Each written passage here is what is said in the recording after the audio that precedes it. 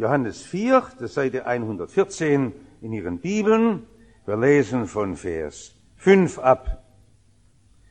Da kam Jesus in eine Stadt Samariens, die heißt Sychar, nahe bei dem Feld, das Jakob seinem Sohn Josef gab.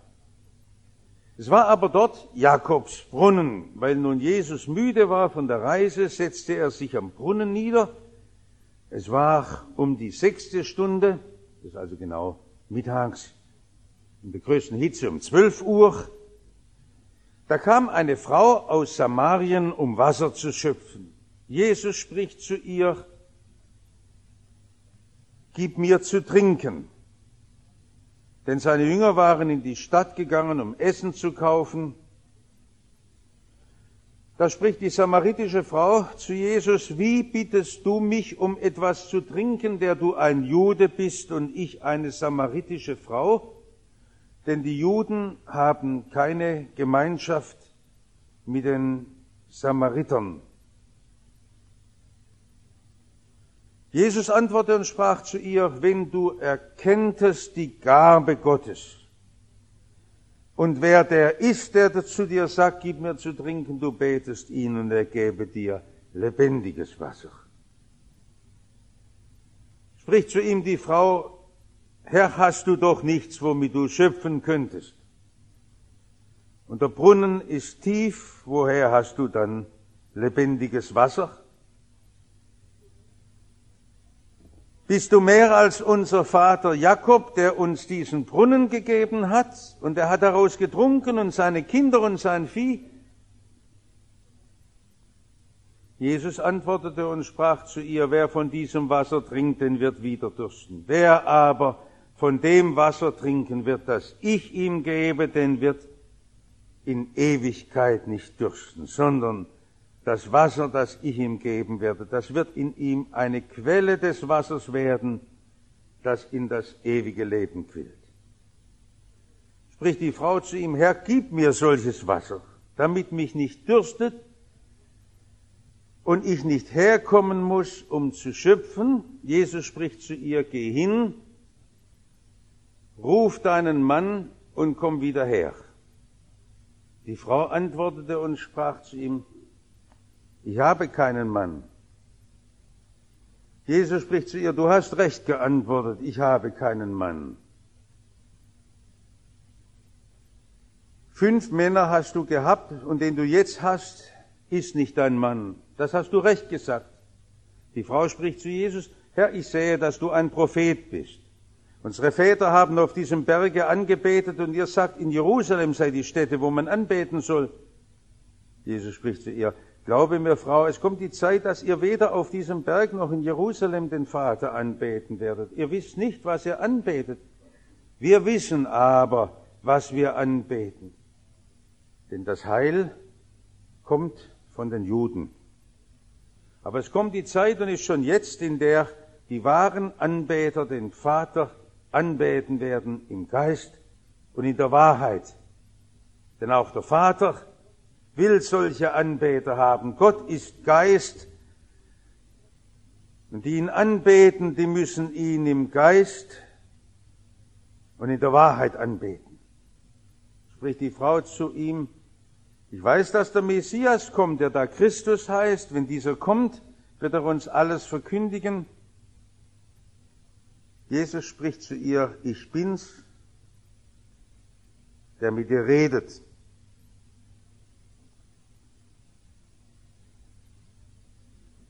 Einer von Ihnen hat uns vor ein paar Tagen noch den Tipp gegeben, hat gesagt, wenn ihr nach Florida kommt, da könnt ihr Mickey Mouse vergessen. Das ist nicht wichtig, in Orlando. Aber eins müsst ihr gesehen haben, das ist Cape Canaveral. Diese riesigen Raketenabschussrampen. Und ich muss schon sagen, man hat es ja im Fernsehen gesehen, auf allen Bildern. Aber wenn man da wirklich unter so einer Apollo-Rakete steht, das ist ja schon was Beachtliches. Und ich habe die jungen Leute nie verstanden, wenn sie da ihre großen Weltraumbegeisterungen haben. Aber wenn man da in so einem Simulator drin sitzt und sich mehrfach überschlagen lässt, schon eine tolle Sache, ein tolles Erlebnis. Was man da erleben kann, Mensch, was hat der Mensch an Großem geschaffen? Da stehen so emeritierte Ingenieure da, der NASA, und erklären das, wie da Hunderte von Milliarden Dollar hineingewandert sind und die Programme und wie die Weltraumstationen gebaut werden. Man kann sich am Anfang des 3. Jahrtausends schon begeistern, was der Mensch alles kann. Ja, unglaubliche Entwicklungen in kürzester Zeit. Denken Sie mal an die modernen Entwicklungen der Medizin. Dass selbst heute gefährlichste Krankheiten vom Menschen beherrscht, ja sogar zu einem ganzen Stück geheilt werden können, was man vor Jahren gar nicht für möglich hielt. Und wenn Sie in die Informationstechnik denken, was alles heute möglich wird. Und haben heute Morgen einen Text, der beschäftigt sich mit einem ganz privaten Seelsorgegespräch Jesu mit einer Frau. Ich verstehe immer wieder die Ungeduld, wie Leute heute sagen, Mensch, ihr müsst euch doch auch um die großen Weltfragen kümmern. Wir haben doch große politische Fragen, große soziale Fragen. Wo läuft die Welt hin? Was wird aus der Menschheit? Sehr interessant, dass Jesus die großen Fragen der damaligen Zeit vom Römerreich, die großen Fragen der Steuerordnung und der Wirtschaftsordnung und der Gerechtigkeit überhaupt nicht angegriffen hat. Das ist direkt anstößig. Jesus hat sich auf den Brunnenrand gesetzt und mit dieser Frau geredet. Und Jesus hat für uns alle deutlich gemacht, die größten Fragen liegen wahrscheinlich gar nicht da, wo wir unsere babylonischen Türme bauen.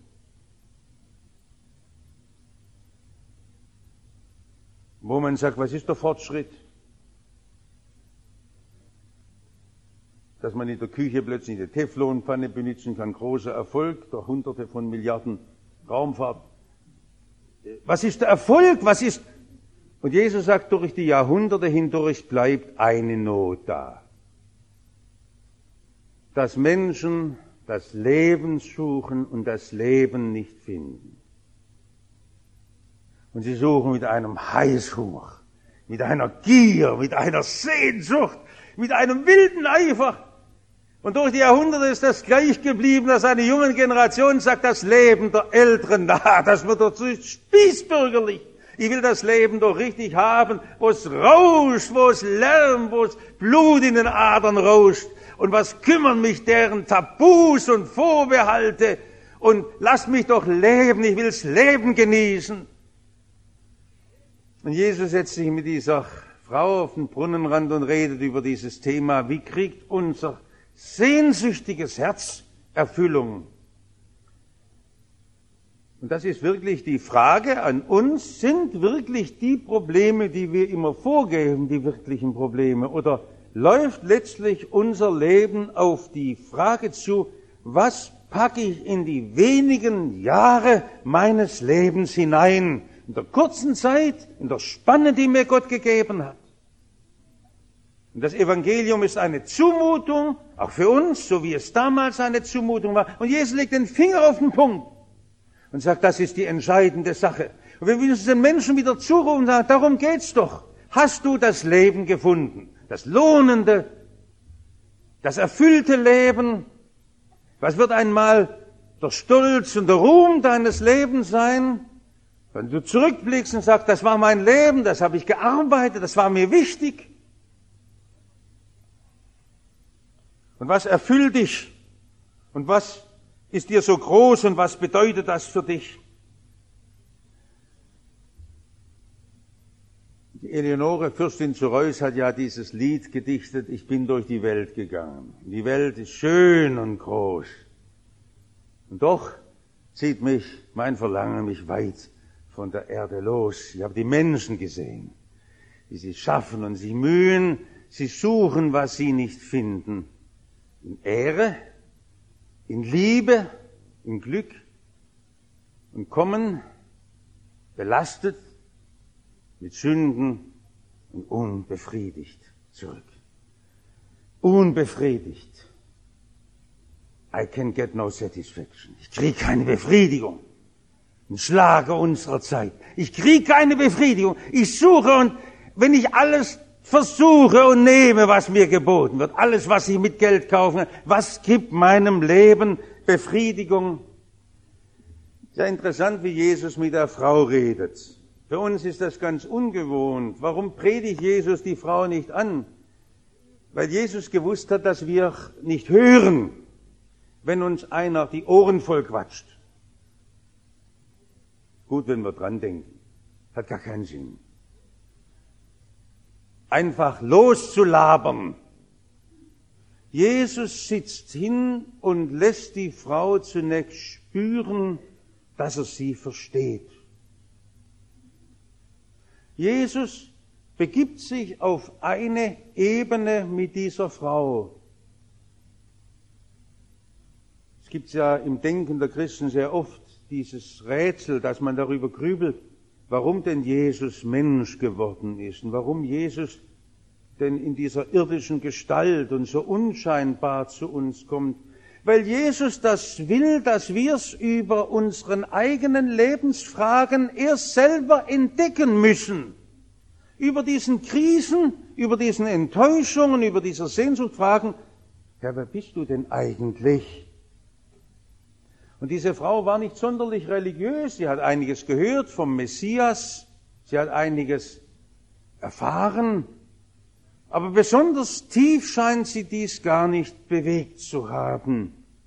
Und darum ist so gut, dass Jesus sich nicht bloß von religiös vorgewärmten Leuten finden lässt, sondern Jesus direkt auf diese Frau zugeht und sagt, du, wo du Sehnsucht hast, da, wo dein Puls schlägt, deine Sehnsucht läuft, deine Wünsche liegen, da will ich mich von dir finden lassen. Und er spricht mit dieser Frau ganz einfach und direkt. Sie hat ja ein schweres Leben, diese Frau, dass sie zur Mittagszeit an den Brunnen rennt und Wasser schöpft, wenn niemand da ist. Warum tut sie denn dies? Warum fürchtet sie denn die Gemeinschaft mit den anderen?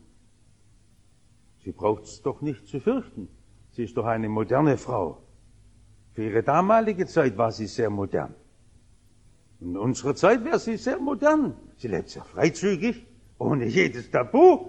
Für sie gibt es nichts, was sie nicht ausprobieren kann, was sie nicht meistert und was sie nicht tut.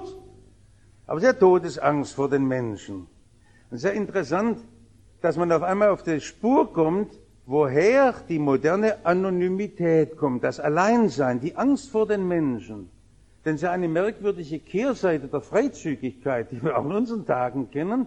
Warum gibt es denn so viele Singles, die sich zurückziehen, die die Türe zumachen, die nicht mit anderen reden können? Ob das sein kann, dass es die Angst ist vor den anderen Menschen, dass man immer den Eindruck hat, die tuscheln über dich.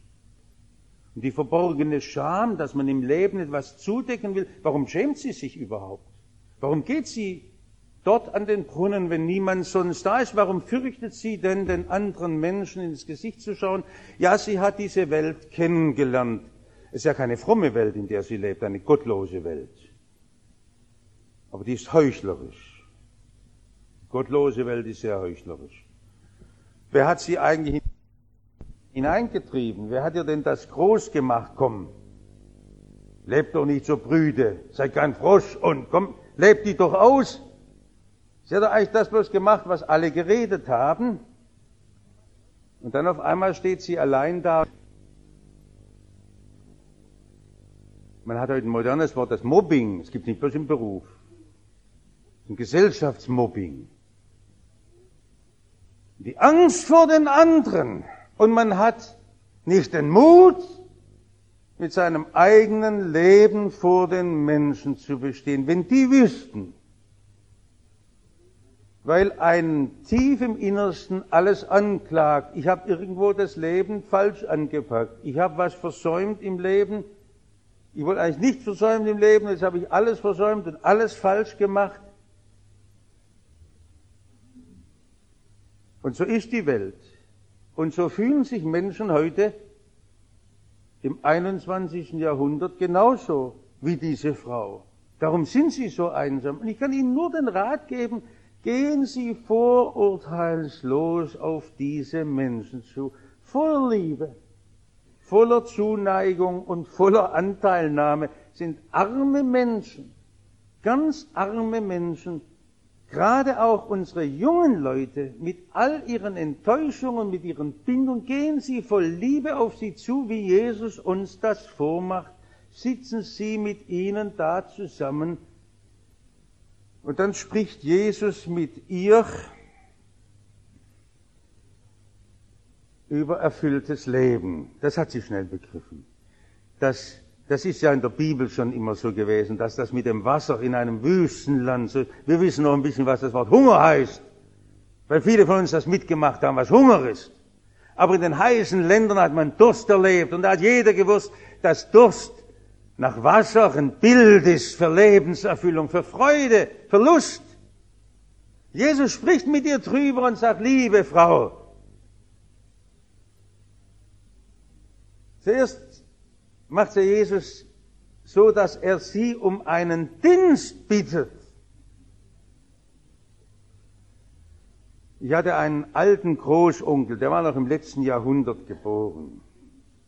Der war Dorfschulrektor und hat nebenher noch seine Landwirtschaft betrieben, aber war ein erfahrener Pädagoge. Und als er im Alter in der Klinik war, hat mein Bruder, der damals Vikar war, ihn besucht.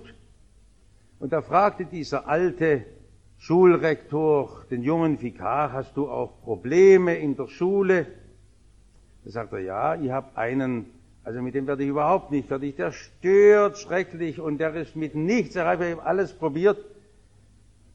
Dann sagt der erfahrene Schulrektor nur, jetzt machst Folgendes, in der nächsten Stunde gibst deinen Geldbeutel, so wie du ihn hast, ungezählt dein Geld, holst den Posten und sagst, du gehst jetzt hinüber zum Bäcker und holst mir 2 Brezeln. Und du wirst sehen, du hast einen Freund gewonnen. Erfahrene Pädagogen. Einen schwierigen Menschen Vertrauen geben. So macht's Jesus. Komm, gib mir Wasser. Die Frau sagt, das gibt's doch nicht, du bist doch Jude. Die Juden sagen, mit Samaritanern zusammen sein, dass wir Hundefleisch essen. Das gibt's doch nicht. Das ist das Schlimmste und das Ekligste für einen Juden. Und du willst von mir Wasser trinken. Warum willst du das von mir? Jesus hat zunächst einmal die Frau nachdenklich gemacht. Er ging auf sie zu, hat Vertrauen geweckt, bevor er sie vollpredigt. Und dann sagt er diesen Satz, wenn du erkennen würdest, wer der ist, der mit dir redet. Wenn du es erkennen würdest, ach ja, wissen Sie, wenn Sie wüssten,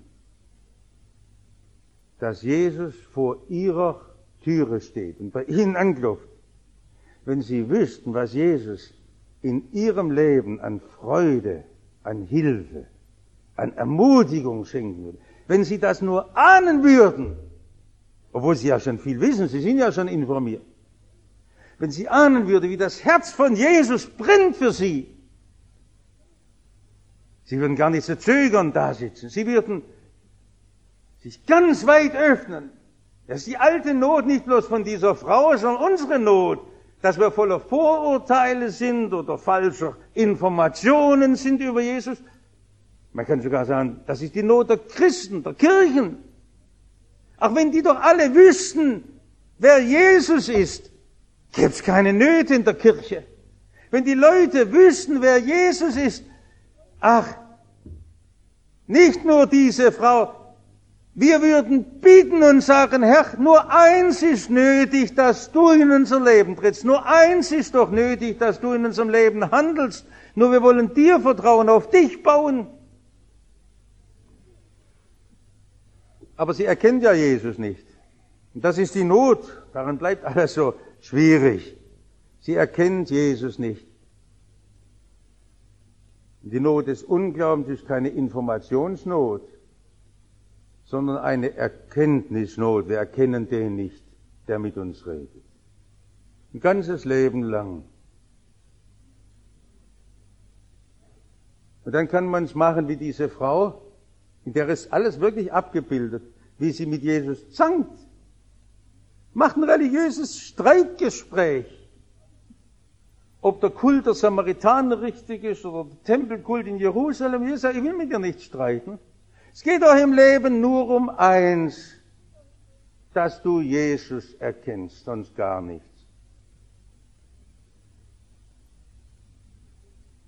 Ich bin so froh, dass das in der Mitte des Evangeliums steht. Wenn du doch erkennen würdest, wer der ist, der mit dir redet.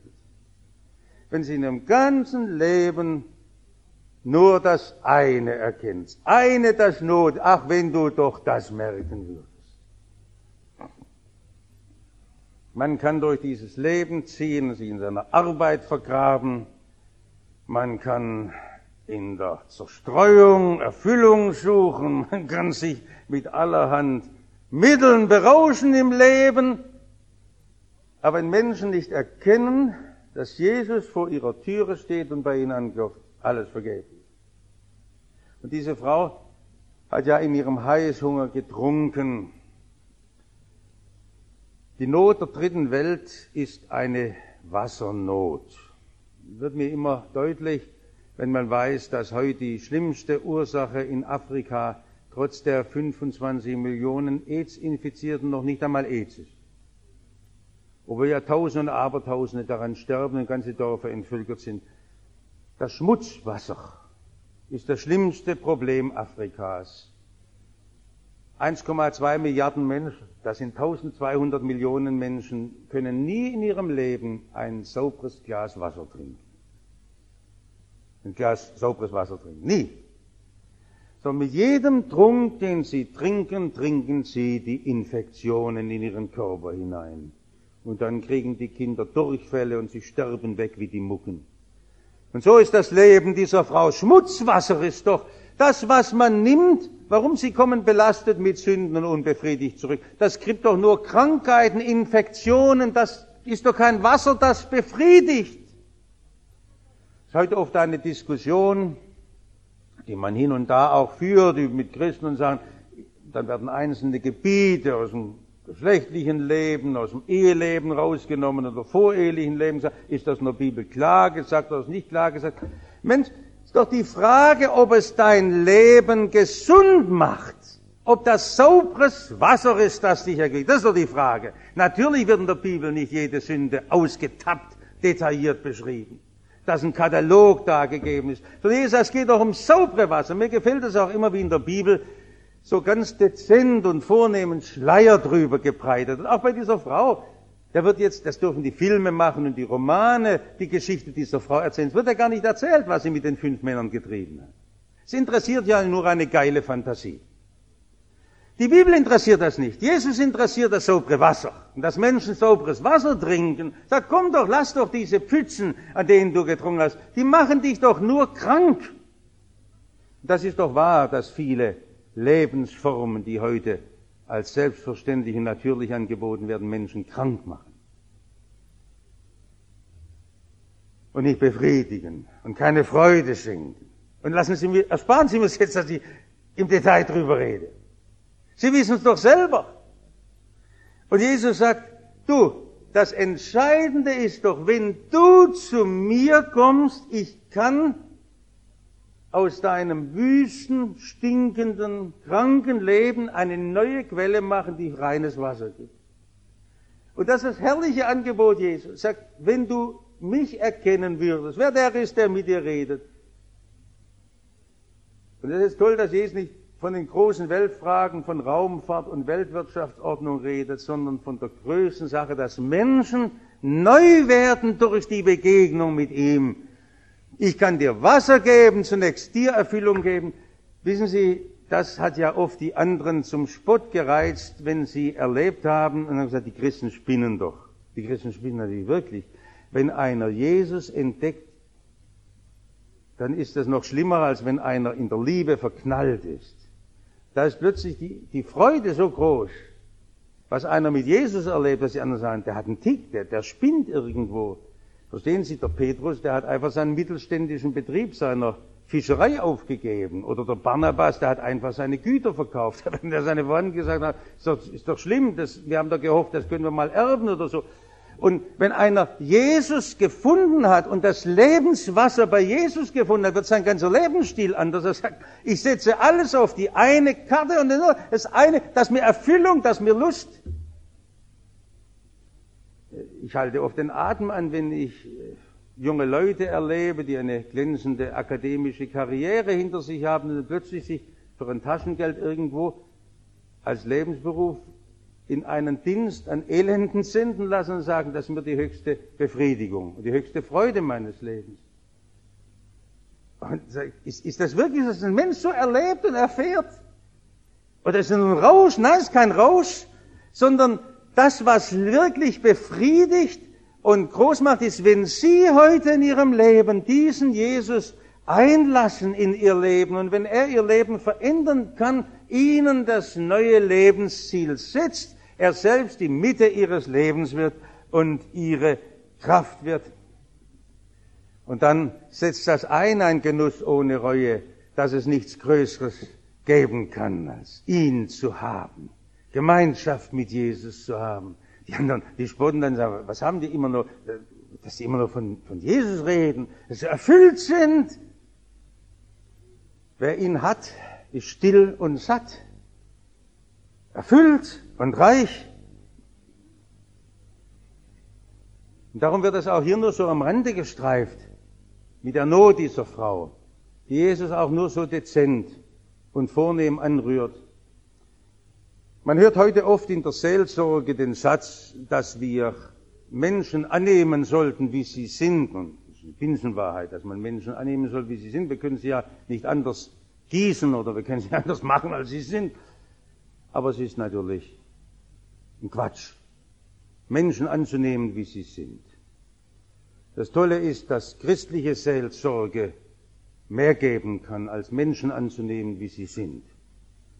Sondern Menschen zu sagen, aus deiner zerrütteten, kranken Ehe kann ein Gesundbrunnen werden für unzählige Menschen. Aus deinem Wesen, an dem du so leidest, du bist mit dir selber uneins, kann etwas Neues werden, das will Jesus machen, dass du zum Segen wirst für viele. Du bist nicht ein Brechreiz für deine Umgebung, sondern Jesus will dich erneuern und verändern und das verspricht er hier. Du wirst ein Brunnen werden. Wir hören das immer wieder aus den Berichten unserer Wasseringenieure, wenn Hartmut Schack oder Matthias Stahl uns das dann erzählen, wie das eine Spannung ist, wenn sie da in Afrika diese Brunnen bohren, immer tiefer eindringen, die Angst, ob das Bohrgestänge das aushält und dann plötzlich das Wasser.